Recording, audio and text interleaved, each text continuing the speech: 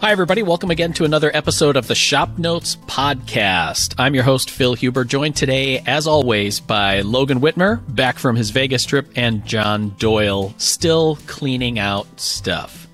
On today's episode, number 113, we're going to talk about some odd stuff we have in our shop, some tool updates, old tools, a little project help, and more. Hope you stick around and enjoy the show. This episode is brought to you by Shaper Tools. They're the makers of the Shaper Origin, the handheld CNC router that brings digital precision to the craft of woodworking.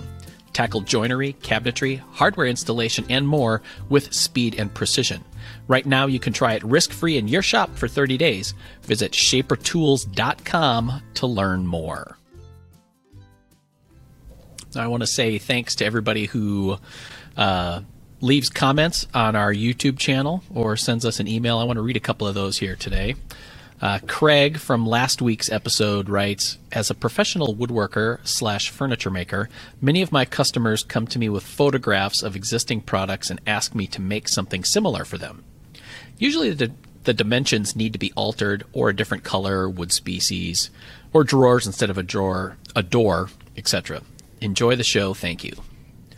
Michael writes, something I discovered for refinishing wood years ago is Howard's Restore-A-Finish. It's surprising how well it blends the former surface to match entirely. And then Michael writes, great show as always, gentlemen. I have to say I do enjoy the inside baseball talk about how the magazine is put together. It reminds me that there's a lot of people working really hard to make it. Oh, and my wife said she was taking a hard pass on the one thing a day challenge. Oh, well, I guess I'll try it in my shop starting May 1st, I think. So with that, John, how about an update on your one throwing away one more item every day? Yeah. So update, if this is your first podcast, what the challenge is, I started April 1st. Get rid of one thing on April 1st. The next day, April 2nd, you get rid of two things. And on 3rd, 4th. So we are in the 20s now. So I had to get rid of 20-some things today. And they don't have to be big things. They can be little things. Sometimes it's a Band-Aid wrapper you find under your workbench, or, an Allen wrench, or an odd screw or washer. These things add up. Sure. But still going strong. I think we could continue this or reboot it again in May and document a little bit better. But as you caught me today, rehoming some things into our hardware bins here at the Woodsmith shop. I said when we get this all done, we might be able to do it in our work shops as well and go through this, because it's nice just to kind of go through an inventory and see what you got too much of or superfluous things and whatnot. But it's helping me even, like we've mentioned before, it's not all just throwing things away. Some things are donated, some things are rehomed in their actual spots inside the house where they belong, and so it helps get organized and just kind of inventory what you got. So still going strong, feeling good about it. I'm going to have a clean garage by the time we get this all done, and can start all over collecting things again. Right. So I was thinking we should do that. Like you said, we were talking about starting that up here, at least on the video studio set. And I wish I had the opportunity to do a 360 camera rotation of what this room looks like right now. Oh, God, I'm so glad you can't. Because we're like mid-construction still. We're doing pretty well, but we collect things around here, and the intermittent nature of our video schedule means that stuff gets started or gets mid-process, and then we get moved along to something else, and then we have to come back. So there's little piles of just different items in here that could stand to be gone through. I will say I was pretty impressed with Mark in the main shop. He did a pretty thorough cleaning this week and ransacked the scrap lumber bin and cleaned that out. And so the main shop is in good shape. This one, I think, just suffers mostly cosmetic flaws because of the construction. Although one part that you very rarely see on camera or only at a distance is kind of like a built-in hutch storage unit off to the side, which is our transitional space, let's call it, where we'll change bits or find a driver bit or whatever. And that's kind of a catch-all for all kinds of stuff. Yeah. I will say it's kind of funny how many, I mean, you probably could have done several days or early in the month on extra Allen wrenches. Yes, I still have quite a few that I'm finding in every little nook and cranny. And I have like a full set, at least one full set of metric and standard, maybe two. And so I don't know why I keep all these little random Allen wrenches that I get with every toy that needs assembled or IKEA piece of furniture type thing, and they just collect. So I'll say that was going to be my question. Like, when you assemble furniture, or everything comes with an Allen wrench? Like, there has to be like one company somewhere in Asia that makes 45 million Allen wrenches per hour, and they supply and just pooping them out. Yes, and they supply the entire furniture world with Allen wrenches. Yep. Do you guys keep those when you get them? Like, if you get like a new router or a new tool that has an Allen wrench, do you keep it or do you throw it in the garbage? I try not to, but it's like, I don't know if you get two in a drawer, they start multiplying or what. But it's like in the junk drawers and every nook and cranny in the garage. I mean, yeah, there's got to be like this Joe Allen must be like rich because there's some extrusion machine that's just spitting out hex extrusions and bending them and I think it's out. Self-aware now. Mm-hmm. That's funny. Yeah, no, I'll keep the. Yeah, I'll sometimes keep it to assemble the project, but there's even been times where I open up the box and the Allen wrench just immediately goes in the trash, and I get my nice set out. Mm-hmm. The only time that I have extra Allen wrenches is for a specific tool. Like there's a couple of Allen wrenches that I need for my bandsaw. So I'll have a couple at the bandsaw so I don't have to go on a search and rescue mission to find Allen wrenches for it. I know the ones that I need are right there. But, I mean, even that, I was a little disappointed the last time that I was at the various big box stores. I was trying to find like a decent set or even just onesie twosie of a nice T-handle Allen wrench, and I couldn't find them. Like, just non-existent. So I think they're all in my garage. That's where they're at. Come get them. I buy them at Harbor Freight. Like, I love the Harbor Freight T-handle ones. Like, oh yeah. I have a set down here. I have a set in the garage. And yeah, if I ever assemble something and it comes to Allen wrench, it goes directly in the garbage, and I go get one of the T-handle sets. Yeah, I think I'm going to have to do that. Just get myself a Harbor Freight coupon and. They don't do those anymore. No? No, they get rid of their 40% off things, or were they 20%? 20% off? 20% off. They got rid of those. Bring back the coupon. All right, and Logan, you're back from your Vegas trip. I'm going to give a little update on that. Yeah, so I was supposed to be in Vegas for part business, part personal. I was a friend of mine and I were going down there to do a kind of a weekend class with my buddy Jimmy Clues, and it was going to coincide with a friend of his visiting from Ireland, and his friend's name is Pat Carroll, and Pat is an extremely talented turner, probably one of the better turners in the world. So it was going to be an opportune moment to say, hey, let's shoot a project or two over there. They would be turning projects, but kind of heavily relying upon the technique or particular techniques for each project. So it wasn't necessarily a turning project. It was a project that was turning, but there was a technique that you could pull out and put in different work.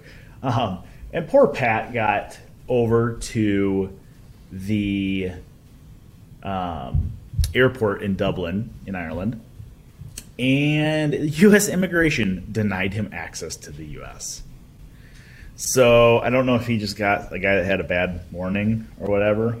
But Pat was not allowed to come over. So, everything was already booked. I already had everything all packed. All the camera gear was packed. So Jimmy and I decided to do a couple projects there. I kept him, I don't want to pay flight change fees and all that stuff. So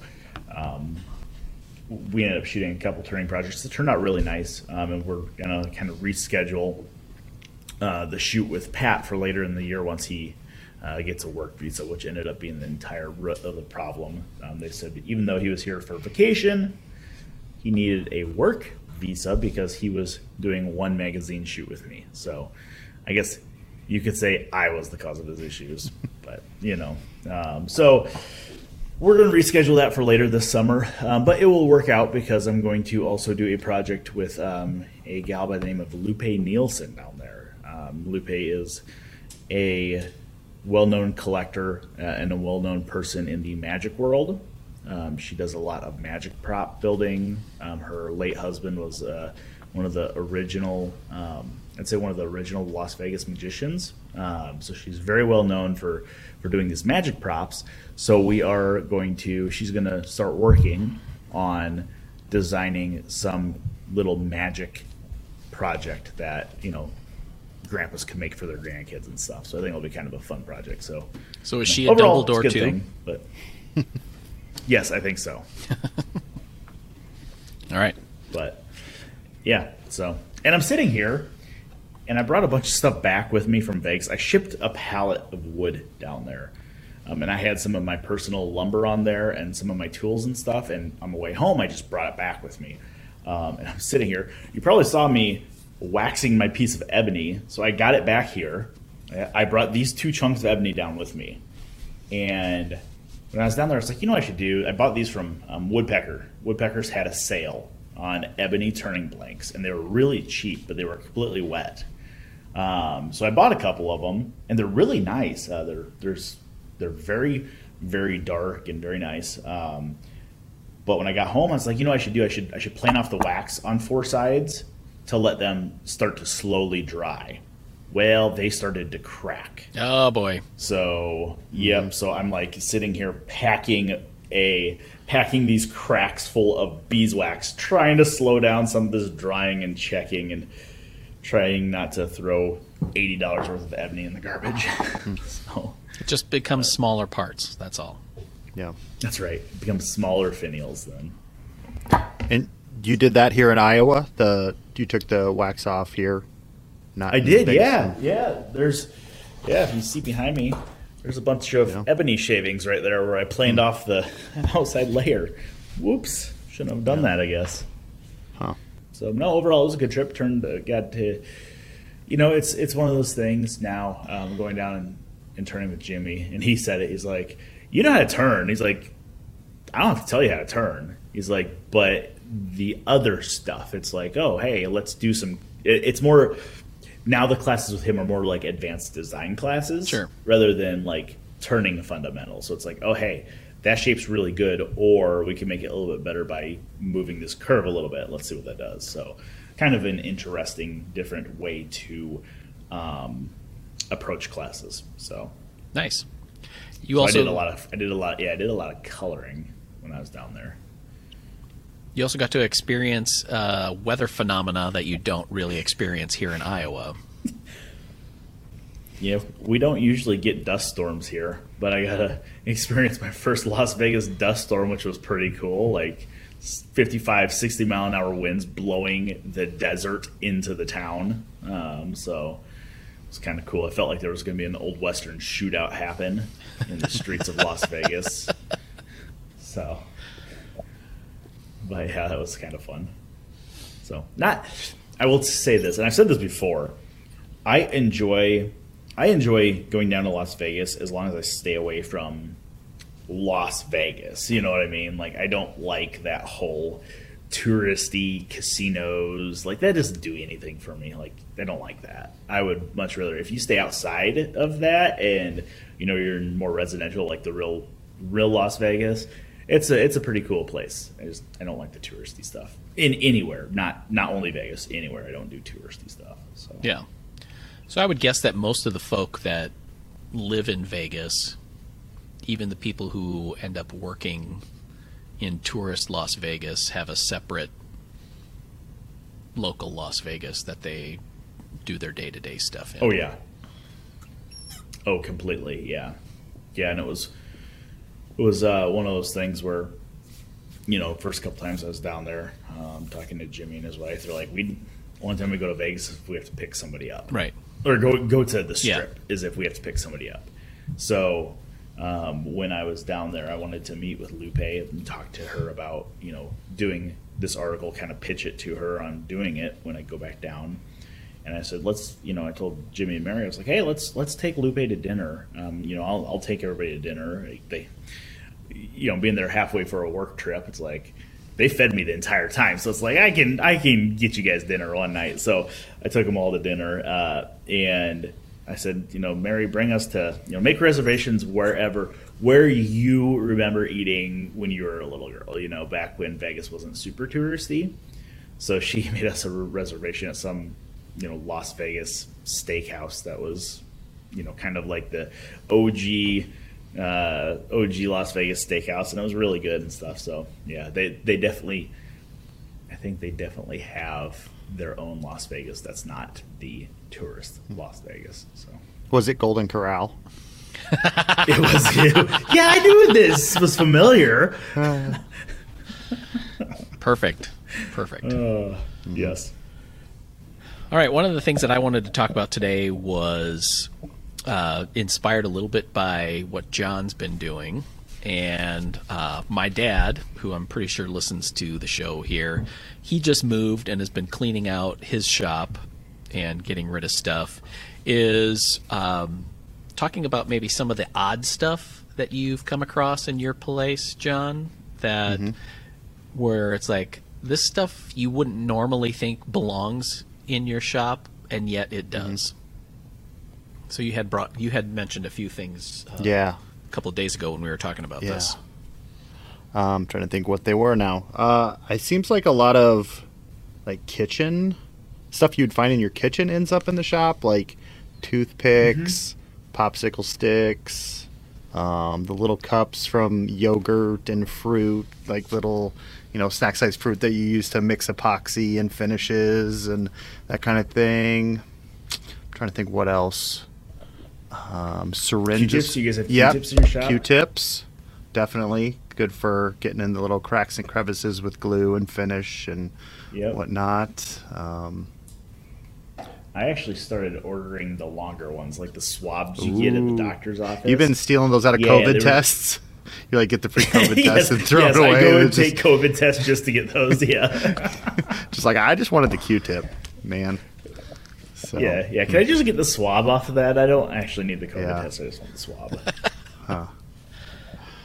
Yeah, so a lot of stuff like that, or sometimes the iron or blow dryer from the laundry room will end up in the shop.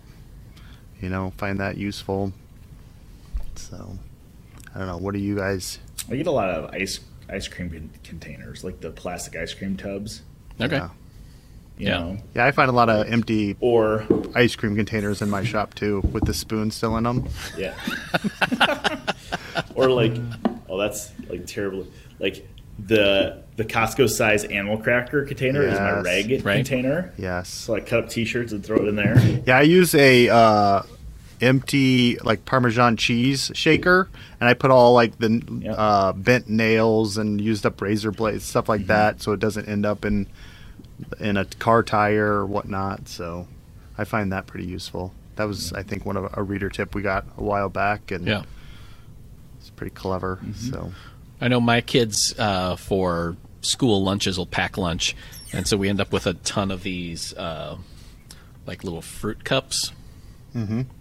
So we have 95,000 empty fruit cups. So I've been bringing a few of them in, like John said, for dispensing glue or mixing up epoxy when you only need to do a little bit of it. And then we've also found at Aldi grocery store, they have like a ready-to-eat quinoa bowls, kind of. So they come in slightly larger cups that I'm showing here on the YouTubes. And then they have like a little sauce packet that goes on the top. But these bigger ones are nice for, smaller amounts of finish, or, a lot of times, like when we use the General Finishes milk paint, you can get a little different effect by thinning it or mixing it with mixing colors to get a custom color, and that's kind of a fun size for that. And then once those kind of build up, I bring a few of them in here and then have a few of them in my home shop. Yeah. You know what? I take those things for is as a turner. I keep those for, I don't have a blank sitting here, but casting turning blanks. Oh. Because a lot of guys will make like molds out of the PFTE plastic or cutting boards or something, and then resin cast in those. And it's like, I ain't got time for that. Like, find a little Tupperware container or a little yogurt container, and you cast it in there, and then you just turn the container off when it's on the lathe. That's a cool idea. So, yeah. I know I don't know if you mentioned it, John, when I went to pick up these cups, but you had said something about like bamboo skewers too. Oh yeah, yep, they're good for spreading glue or mixing or putting in holes where screws have stripped out of the wood, gluing those in and whatnot. So I also found in my shop a bunch of rubber Fernco plumbing fittings that I've collected over the years for dust collection adapters, like to go from, like my bandsaw to my shop vac, or different size ports on the, like a power sander to shop vac or whatever. And those are kind of fun because they're relatively low cost, and because the rubber is so squishy, you can get a really decent fit and adapt it pretty easily for different things. Like I have a dust deputy in my shop as the primary dust collector, so I use those Fernco fittings to make the various connections on those. Sure. One of my favorite things I keep down here is I keep I don't have a bunch of them, but I always have mason jars floating around. Like the smaller size. They're not the little ones, but they're like this size. They're like the, I don't know, cup and a half, 2 cup ones, like 400 milliliter. And I like those. And then I did end up with a bunch. I ended up with a bunch of these things from the print shop, and I don't know what they were for, but they are Webril handy pads. They're lint-free, 100% cotton, non-woven, like little pads.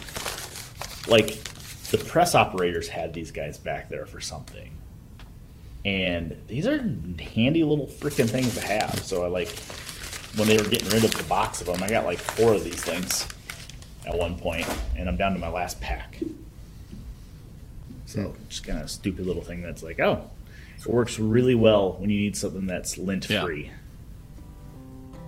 Once again, thank Shaper Tools. They're sponsoring today's episode. They make the Shaper Origin, that handheld CNC router. I'm sure you've seen it in a variety of places. It adds digital precision to your woodworking. You can do all kinds of stuff with it that gives you both speed and precision, like cabinetry construction, hardware installation, joinery, quite a bit of stuff. You can try it in your shop risk-free for 30 days. Check out shapertools.com to learn more. Yeah, I'm trying to think of the other things I just brought and threw in the drawer. Playing cards, they're good for shimming, making, minor adjustments. We need to shim things up because I think we end up with a lot of decks of playing cards with 49 cards in them, and then it's like, what do you do with it? Throw it away? And it's like, no, you bring it in the shop. You could use it for shims. Oh yeah, funnels.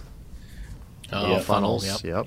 And I always end up stealing them from the kitchen upstairs. So I finally bought a bunch of little I think it was another Harbor Freight thing. It's like they had a pack of a dozen of them for 42 cents. So I got them. Mm-hmm. So, yep.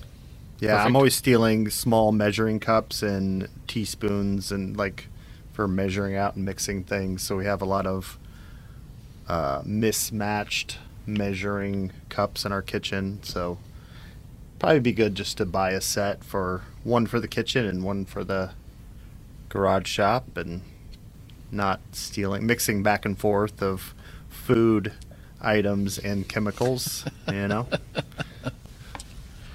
When you put it through the dishwasher, Right, it's got to be right. clean. It's like, why does this taste like burning? So, yeah. Yeah, measuring spoons are nice, even if they're, I mean, not that I'm looking for a specific measurement. It's just to have ratios of something, or on a lot of my projects, I've been using the powdered Durham's Rock Hard Water Putty Okay. for as a filler, and you just need something to scoop it out of there, and it doesn't really matter what the specific amount is. So it's nice to have a couple of extra measuring spoons out there. I also have quite a few little scrap pieces of leather that I use for like feet on furniture or chair legs or something like that, because I feel like that does a better job of creating a scratch-free leg protector, as opposed to like those stupid felt things that just grab onto all the grit in your house and scratch up the floors automatically. Yeah. Yeah, I seem to end up with a lot of leftover school supplies too. Like, you know, you send your kid with fresh school supplies at the beginning of every year, and then they bring them back and you get new ones. So I have a lot of crayons, it seems like, when I need, you know, spare wax on something that's not going to show, or colored pencils for when regular pencil doesn't or won't show up on dark wood. So it's like light colored pencils grab out of the bin, and so a lot of little supplies like that. I think I have like 3 compi that I have from old school supplies that I just use for drawing arcs and circles that work just fine. Yep, they're great. So here's a question that I have that I'm going to pose to you guys, and then also to the larger listening audience, is some of the things that my dad found in cleaning out his shop is a bunch of random brace augers that he's collected over the years, because apparently I get it from him, where I just can't stand to see some stuff get thrown out. There's a few more that he's given me. These were the ones that are in the best shape. They're the Irwin pattern with the solid core in the middle. And then several years ago, before that, he found a whole set of the Jennings pattern bits in a fun box at a rummage sale, and it's a pretty cool setup. So I have almost a complete set. The half-inch is in the brace that I'm using for one of the projects for the TV show, but the I think this is the 13/16 one. Somebody hacked the end off of it, so I'm kind of on the lookout for that, just to make a complete set. Although I do like the Irwin ones too, so I'll probably fix up these. But the question that I have is, would you condone somebody from finding, you know, said brace augers and hacksawing the tapered shank off to be able to use in hand drills? Is that legitimate or an abomination? If it's going to keep you from throwing them away and not using them, I say do it. Just cut it off, use it. But that's just me. Yeah, and you know, I think in the past I would be in the camp of, no, you gotta, like, that's how the tool was made, and you know, we should have more people using brace augers, or braces and brace augers. And now I think I feel like, you know, there are so many of these bits out there, and they can be very helpful. in a powered drill, and in many cases, even when dull, drill a better hole than a stupid spade bit. For all your spade bit love and hate mail to Phil, send your emails to. Right. Yeah. So, like, okay, we were talking about this yesterday, Phil, so I had to grab my set and check them out. And mine are the Irwin set, too. Okay. Now, I think in my opinion, if you have a complete set or a semi-complete set like we have, don't chop them up. Sure. My opinion. If it's a onesie, twosie, Right. which in one of my drawers, one of my tubs, I have a bunch of them. And, yeah, if it's a mismatch set, go for it.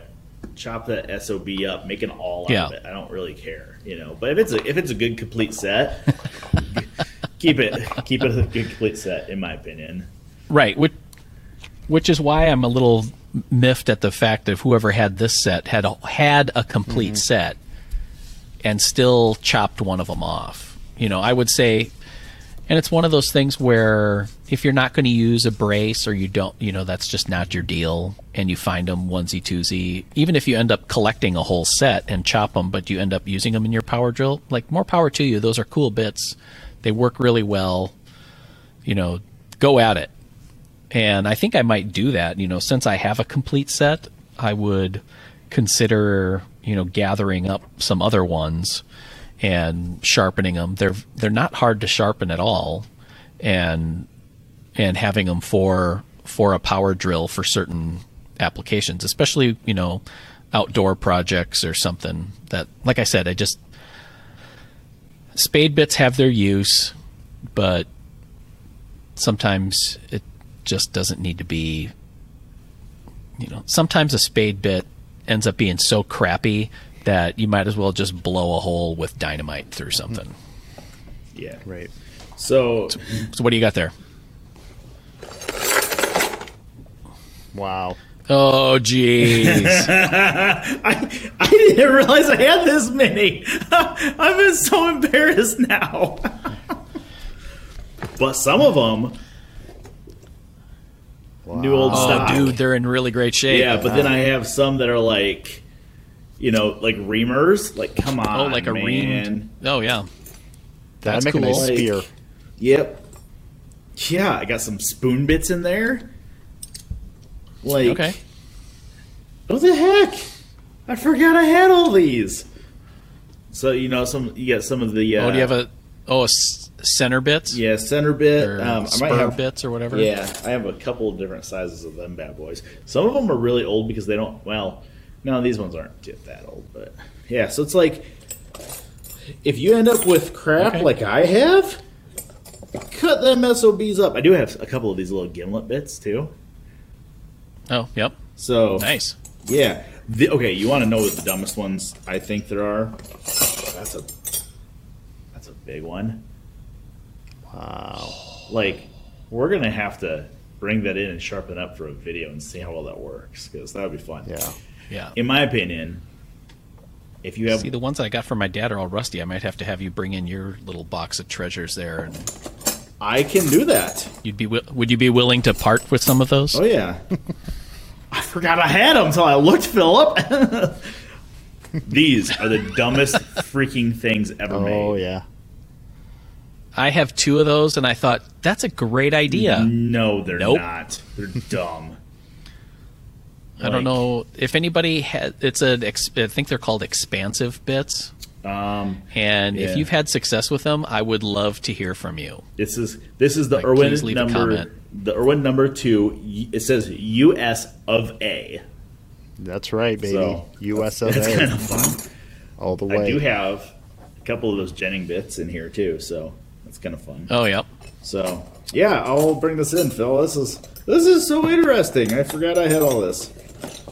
See, swap meet. I know.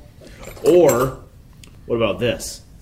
Old school meets new school. Oh, wow. Oh boy, We got an auger twist bit. twist bit. That's awesome. Or a brace twist bit. I've seen I think I saw at one of the Handworks events that they had auger with the tapered shank Forstner bits, which is kind of curious to me. So like some of these bigger gimlets, which I didn't buy all these at once. I'm gonna say I bought all these at once just to make myself feel better, like it was a lot of them. Yeah, it is a lot. Yeah, I know.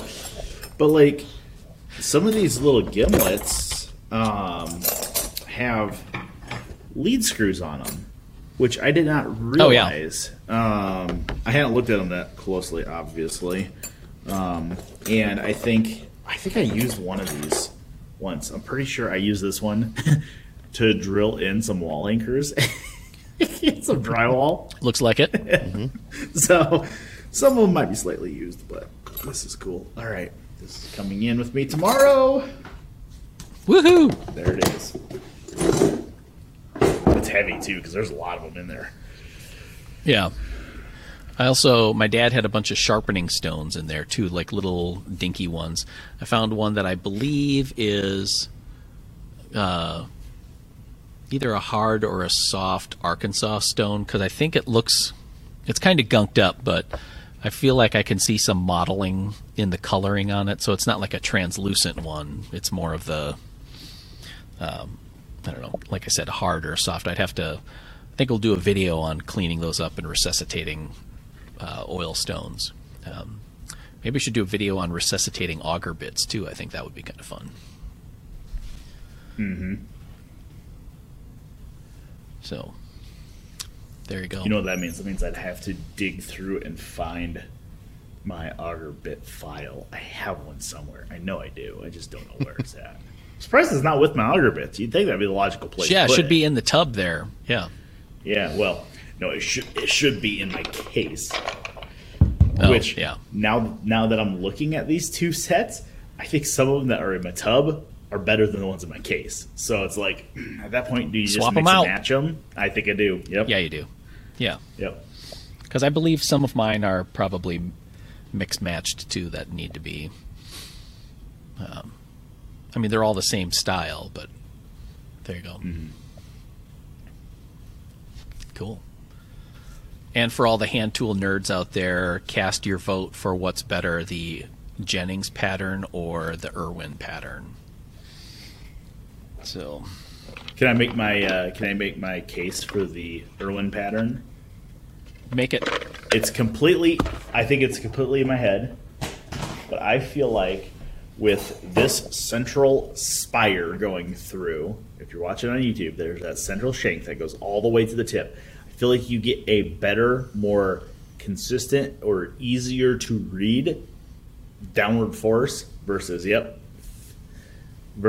Jennings style, which is a double twist. Now, technically, this probably takes out chips better, but I'm not using a brace that fast that chips are going to clog anyways.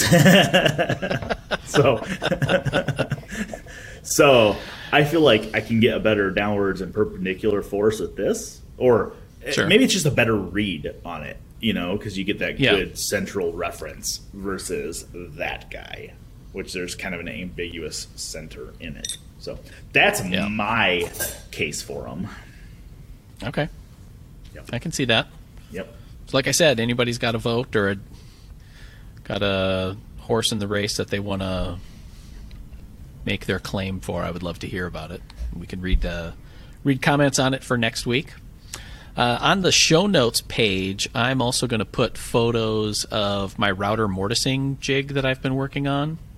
I'm kind of closing in on the final design of it, and I really want to get this done. I've had a few other projects that kind of just came up in a higher priority for me. So I'd like to get this mortising jig wrapped up, and I'd be interested in people's opinion on how to best set the table, which will determine the location of the mortise on a workpiece.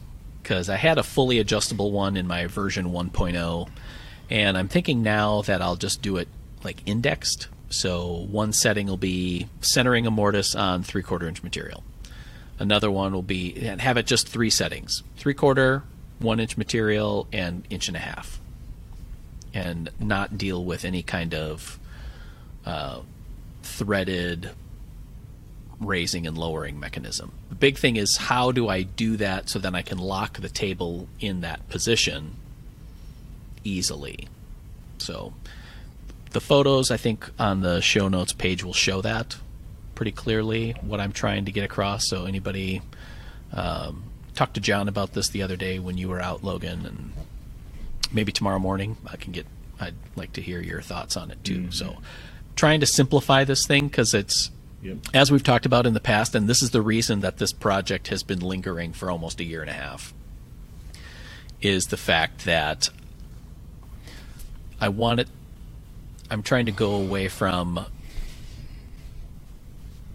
being able to do every possible conceivable mortise operation to the 90% operations. So I'm going to ask a question, and it's just a question. Bring it. Why an inch material? Because I feel like there's enough times when, we've done projects around here where we actually are using full 1-inch material. And maybe I'm just deluding myself that it doesn't really matter and just do 3/4 and 1.5 inch. Okay. Because if you think about it, if I, and this is just good machine practice anyway, you have a reference face, and that always goes on the table or against the fence or whatever. Yep. So whether a mortise is centered in 1-inch thick material or is slightly off center, so long as those two mortises align, it doesn't really matter, I don't think, in terms of strength. No, I agree with you. I was only asking because I think if I was going to say I wanted 3 thicknesses of material to center mortises on, I agree with the 3/4. Okay. I agree with the 1.5 inch. That center one, though, I feel like, and this is just personal for what I build, I feel like I would try to do something where it would create a offset or a shadow line. You know what I mean? So like if you were putting an apron or a rail that's 3/4 inch thick onto an 1.5 inch or 2-inch leg, you could create a 1/4 inch offset. Right. That's just kind of, I think that's where I would place it. Sure. But I don't know how often. I'm just thinking about it. I don't know how often I would actually do that. Yeah. But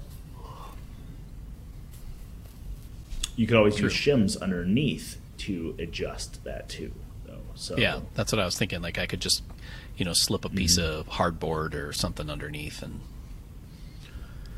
speaking of which, where do you buy damn tempered hardboard at? Because nowhere around here has it anymore. Like, and I know we've gotten those questions before. Yeah. Like, Menards does not have it. Woodsmith Lowe's store does not used to have it. carry it. Yeah. And I haven't checked at the Woodsmith store recently to find tempered hardboard. Yeah, because I know Mark did a seminar today on templates and patterns, and he was talking about how for pretty much all of his template work, he uses 1/4 inch MDF. 1/4 inch or 1/2 inch MDF because it's easy to shape and whatever. And I've always preferred hardboard over MDF because hardboard is, oddly enough, tougher. I think it's just a better product overall. But for templates and patterns, I can totally see using MDF. Yeah. Yeah, at Menards, you can get the stuff that's got the screen pattern on the back. Yeah, the waffle and it's just pattern on the back, yeah. Terrible. Fuzzy. It's so fuzzy. Yeah, it's just like mush. So Yeah. You know what I used last? I think I told you guys this. I had some. I'm looking around. I don't see it in here. I had some stupid fiberglass sheets from my grandpa's house, like 1/8 inch or 1/4 inch fiberglass. Okay. Now, don't cut it on your bandsaw because it'll be the last thing you cut on that blade. And I made that mistake. But if I won't be dang, that thing worked. That fiberglass worked like a champ for making. I used it to create templates for routing out the handles on my floating nightstands I did. It freaking worked great. I don't know where to buy it. I'm sure it was one of those things like Grandpa probably picked up a bunch of sheets in the 70s, and we have since decided that it's not the most healthy thing for you to work in your shop, and right. You can't buy it's it probably anymore. asbestos fiberglass. It probably is. But man, it worked so nice. I know it's around here somewhere. I'll probably find it and jump up and grab it in a minute. But All right, you guys got anything project-wise that you're working on? When does construction start for your shop, Logan? so I close on my financing on it on Monday. Okay. So in a couple days. Then I'm kind of at my builder's at his mercy as far as when it starts. I mean, it's everything from my standpoint is pretty much ready. I have a lot of lumber I need to move before they start putting anything up. And I have one more walnut tree to take down, but that's just they drop it and chunk it up. And I mean, I can do that in an hour. So, yeah, I'm just kind of at my builder's mercy. The most exciting thing I have going on right now, besides trying to get this issue of Pop Wood out, is a buddy of mine and I are doing some logging, which is kind of fun. Kind of different, instead of harvesting logs and knowing that I'm going to be the one that saws them, we're dropping a bunch of trees, we're hauling them off and stacking them, and we have a couple log buyers lined up to come and buy them. Just because there's so many of them, I can't. Yeah, it's a weird thing for me, but man, it's super exciting because I know now that the log's down and it's graded. So I'm kind of grading them and setting them off to the side. Like, hey, this is a potential veneer log, this is a saw log, this is a firewood log. And I'm kind of marking them and stuff. It's kind of exciting because I don't have any more work to do with them. It's like I don't have to put them on the sawmill. I don't have to cut them. I don't have to waste the blades. I don't have to get the gas. Don't get me wrong. I still love all that, but I took off Tuesday, and Sean and we hauled 75 walnut logs that day. Wow. All 10-foot long. I mean, we have a stack of walnut, so it's kind of cool. We're going through. We're going to sell all the walnut. There's a bunch of pignut hickory that we're going to cut. I've never cut pignut hickory before, so that will be an interesting one to cut. And there's some bur oaks that we're also going to sell. And there are some northern red oaks, which I don't see a whole lot of northern red oak growing around here. Even though it's a super common tree, I just don't ever really get it. So I think I'm going to keep a couple of those red oaks and cut those as well. With us doing this, it's kind of cool because Sean's he's self-employed. So whenever he doesn't have jobs lined up, he's like, I'm just going to go down and cut. And I'm like, great, cool. If we end up with a bunch of stuff, I would love to buy. This is something I never thought I would say, but I would love to end up with a 4-sided molder to be able to make flooring. Okay. It's not something I ever thought I would say. It's like, well, why would I turn that beautiful hardwood into flooring when I could be making projects out of it? You get to a point where you have so much lumber, it's like, what else can I do with it? Mm-hmm. Oh, yeah. I can make flooring out of it. Plus, having a 2-sided planer sounds really nice. Right. So yeah, that's the most exciting thing I have going on right now. Okay. All right, I think that wraps up another episode. Stay tuned next week as we wrap up John's April challenge on getting rid of stuff and see how he does. Also, it'd be interesting to see if any of you are inspired by John's efforts and wanting to jump in on the one-a-day shop cleanup challenge. It's the perfect time for it, spring cleaning. So also, thanks again to Shaper Tools for sponsoring today's podcast. They're the ones that make that Shaper Origin. It looks like a handheld router, but it's a CNC and adds a lot of precision to your woodworking. You'll do all kinds of stuff from installing hardware, cabinetry, joinery, all that stuff. You could try it in your shop for 30 days. Visit shapertools.com to learn more. Once again, love to hear your questions, comments, and smart remarks. Send them on our YouTube channel or to woodsmith@woodsmith.com via email. Don't forget to check out the show notes page at woodsmith.com/podcasts. Bye, everybody.